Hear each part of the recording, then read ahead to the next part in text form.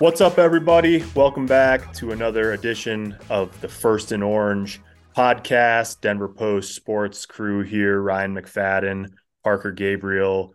It's been an interesting few weeks on the Broncos front. We're obviously past the draft, past Broncos rookie minicamp, and steaming headlong into OTAs. Ryan, it's going to be like week one before we know it.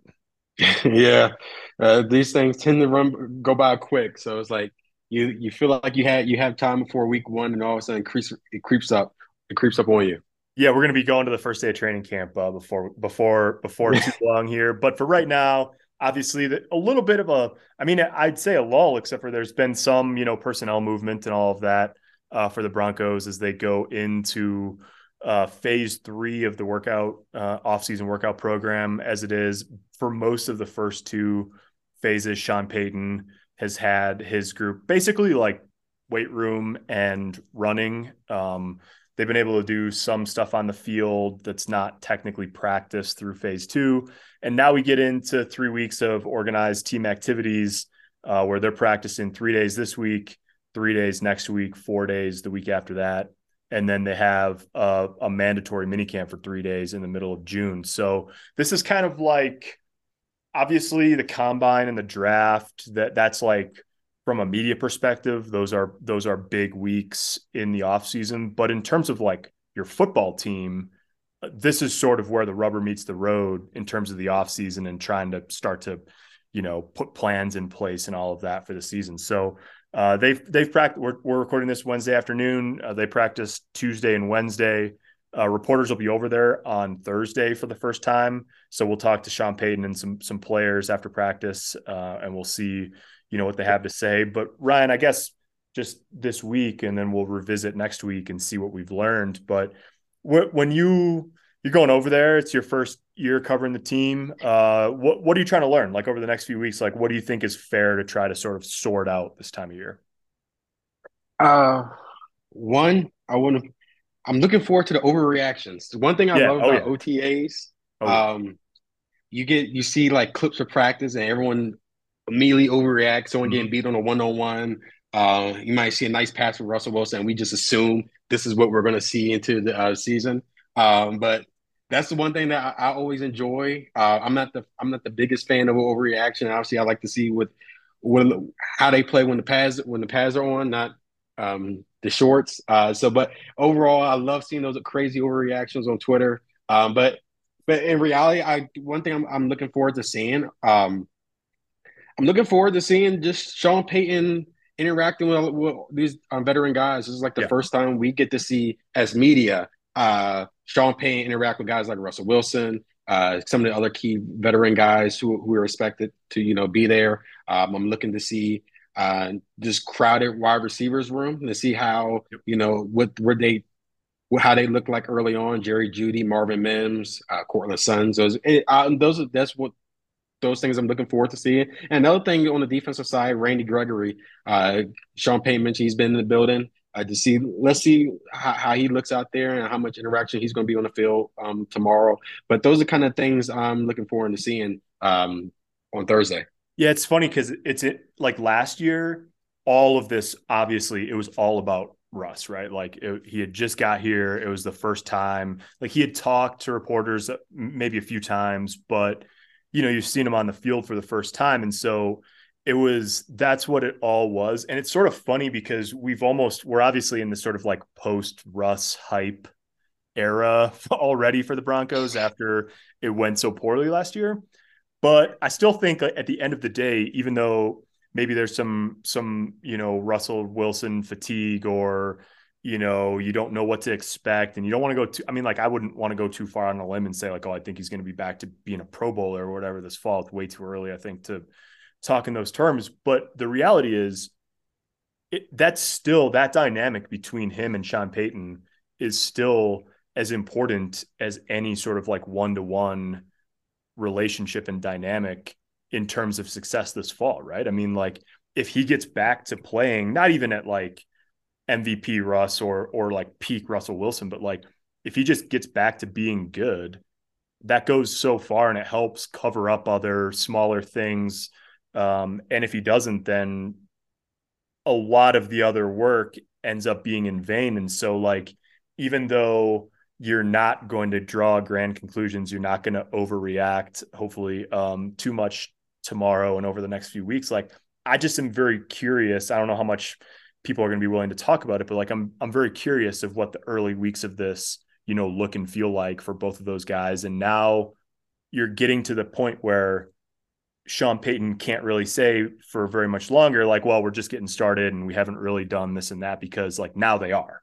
And so that's, we can talk about a lot of other things, but to me, like, that's always going to be one of the most interesting parts of this part of the offseason for the next month. Yeah, most definitely. Because when you look at that dynamic between Russell Wilson and Sean Payton, I feel like that's going to determine your season, basically. Yeah. I feel like you might look at it. I think if Sean Payton could get Russell Wilson back on track to some degree, that means you're talking about a team you can actually make the expectations of possibly making a playoff Right. appearance. Yeah. Especially if you got Jerry Jeudy, Cortland Sutton, Marvin Mims, if the wide receiver core stays healthy, the offensive line on paper looks solid with the offseason moves they made. If they stay healthy, you get Javonte Williams back in the mix. I think when you look at all the pieces around them, it's like you can look at like you gave Russ enough to work with on offense. Now it's like it's time for you to let's time for you to get to work. And I think that dynamic between Sean Payton and Russell Wilson, we saw like Sean Payton's pass with Drew Brees and the success they did. So it's going to be kind of interesting to see the type of approach Sean Payton is going to take with Russ. But yeah, I think that's probably over this next month. I think that dynamic is going to be something that's going to be have a lot of people interested in because, like I just said, that's going to determine your season initially.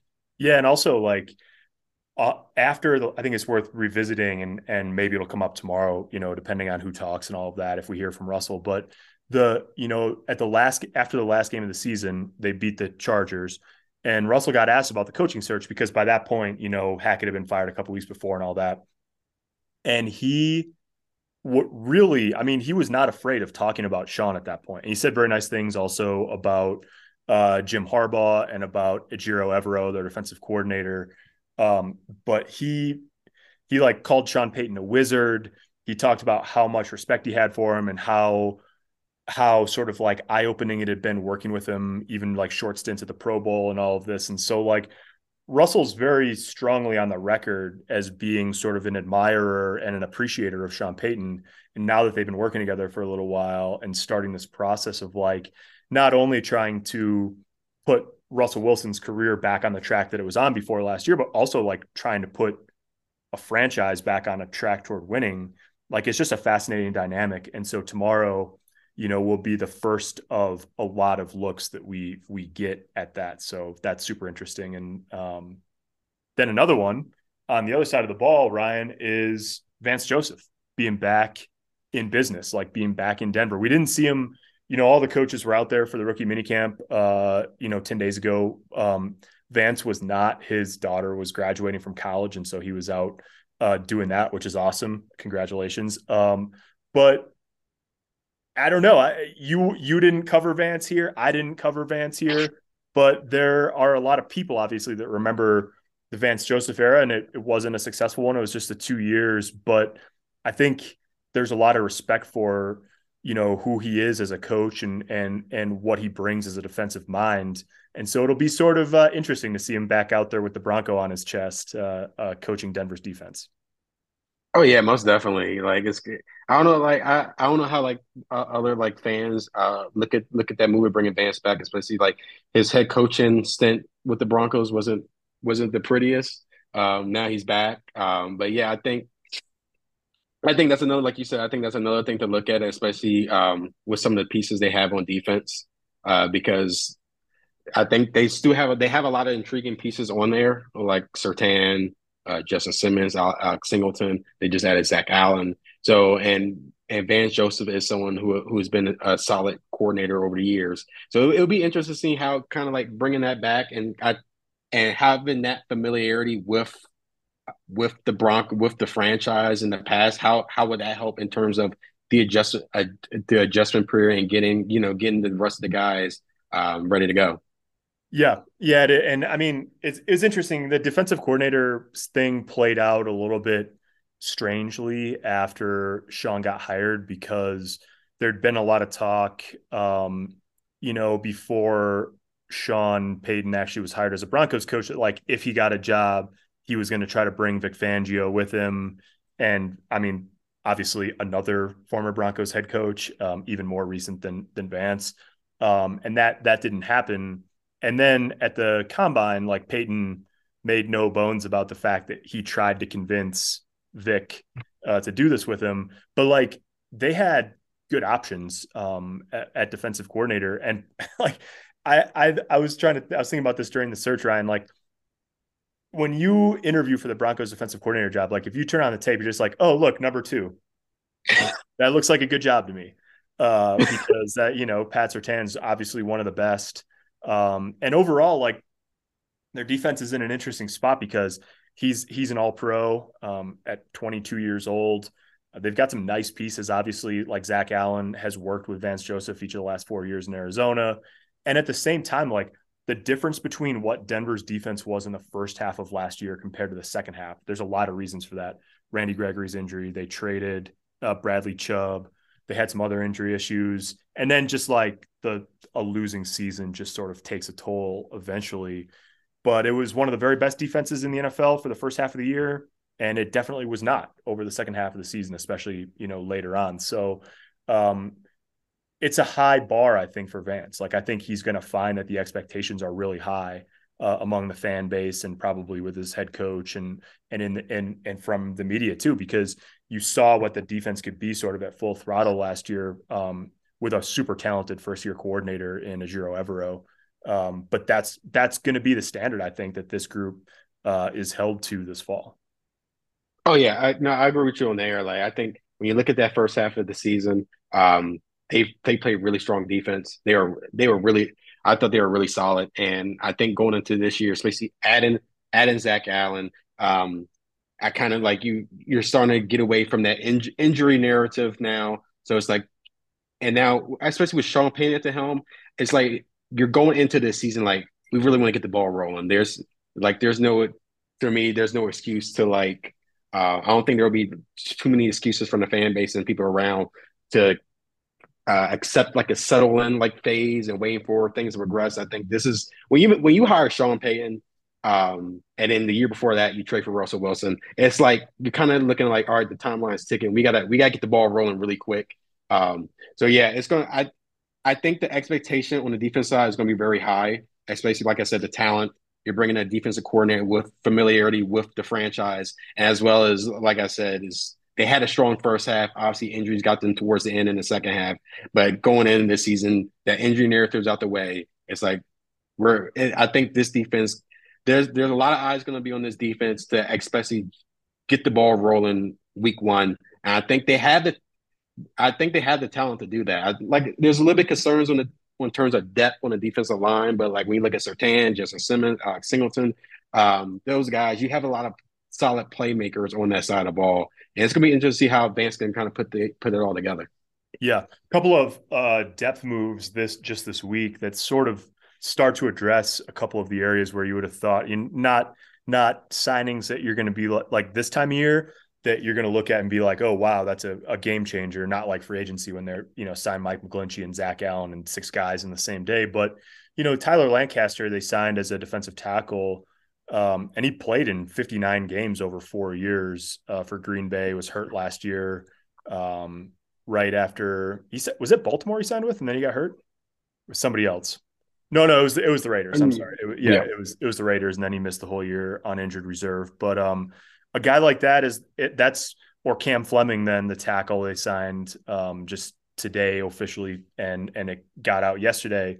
Those are the kind of signings that don't turn a lot of heads this time of year, and then like come November, you're like, oh yeah, this guy's going to play 30 snaps a game because of injuries or because of, whatever situation arises. And so I think you're spot on with the analysis on defensive. There's talent, but there's a couple of areas where you just wonder still about the depth. And mostly that's on the defensive line and on the edge. So that's why there'll be a lot of eyes on Randy Gregory. That's why there'll be a lot of eyes on Zach Allen and DJ Jones. I mean, these guys are Baron Browning on the edge as well. All guys that have dealt with injuries in the past and that they're really counting on to be the core of their, front seven. Yeah. And then I also too speak on the edge. You kind of got it's probably not going to attract a lot of eyes, but you got to also look at someone like Nick Benito, Yeah. who's going to his second year, is because you saw in this draft they didn't go after you didn't see them draft another edge. You didn't see them like add more depth into that position. So it's like you're going through the season there, like expecting someone like a Nick Benito to kind of like elevate his game in year two. So that's another guy you kind of you want to keep your eye on as well as when you're dealing with someone like Randy Gregory with his past and dealing with the injuries last year. You're going to have to look at, all right, can Nick Benito kind of like take a leap, because if he takes a leap, that's going to help that position group out a lot. Yeah. Yeah, no doubt. I mean, they need him to. I mean, that's, they drafted him where they did in the second round last year. And I think he gets a little bit of a, like there's some pressure that comes along with being the team's top draft pick. I mean, I think Marvin Mims obviously in the same boat this year. Not like they drafted either of those guys 15th overall. They're both right at the end of the second round, but you get that moniker of being the first guy that the team took in the draft, and there's expectations attached to that. And he, at the end of last year, there's a spot right in the middle of the year where Benito really, it looked like he was coming on strong.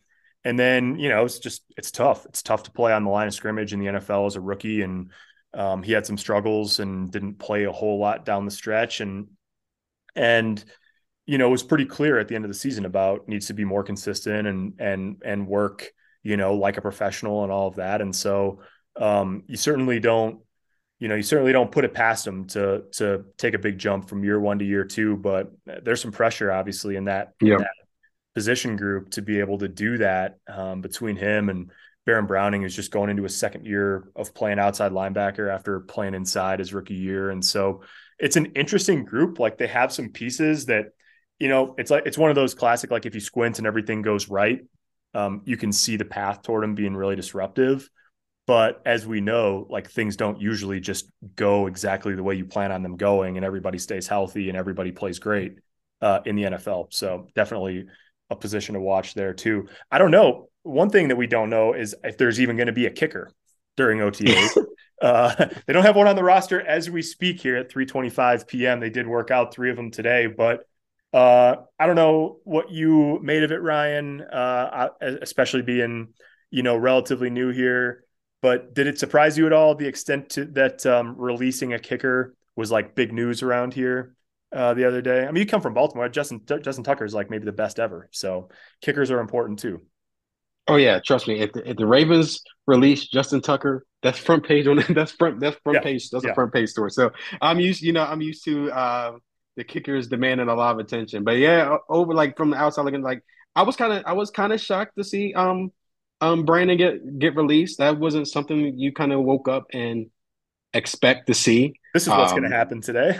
yeah, Yeah. that was not in the playing card. So it's gonna be interesting to see, like, um who did they kind of I would like to kind of see, like, one of the things I'm looking forward to seeing going into tomorrow is like what led into that decision. Yeah. That's the key. I think that's probably one of the biggest questions Sean Payton is going to get asked tomorrow, is like kind of what led into that decision and kind of what is he looking for now, and like when searching for a kicker, like what what are you looking for now that Brandon couldn't, provide going into this year? So it was kind of a little bit of a surprise to see that news come out. But yeah, we're going to tomorrow OTAs. No kicker. Kicker free zone. Yeah. I think, and Brandon said this over the course of last year. I mean, last year was not his best year. He missed 8 field goals. I think that tied for the NFL lead. Normally, a guy who's been, he's made a lot of long kicks in his career, but he really, especially kicking in an outdoor stadium and with weather conditions as the year goes on, like he's always been pretty much automatic from 40 and in, which you have to be today in the NFL.